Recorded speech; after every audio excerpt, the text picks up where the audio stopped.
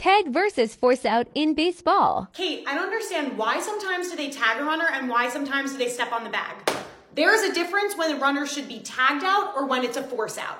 If a runner doesn't have to move from the bag, it's a tag out. If there's a runner on first base, the batter hits a ground ball to second, he can just throw to second because he's already running there, right? Now we're gonna do an example of when you need to tag the player out. Anytime a runner tries to steal a bag, you gotta tag him out. You can't just step on the bag. Say there's a runner on second, right? Nobody's on first. This guy hits a ground ball to short. Say he pump fakes to first but doesn't throw him out at first. You gotta tag this guy. You can't throw to third because he's not forced to go anywhere.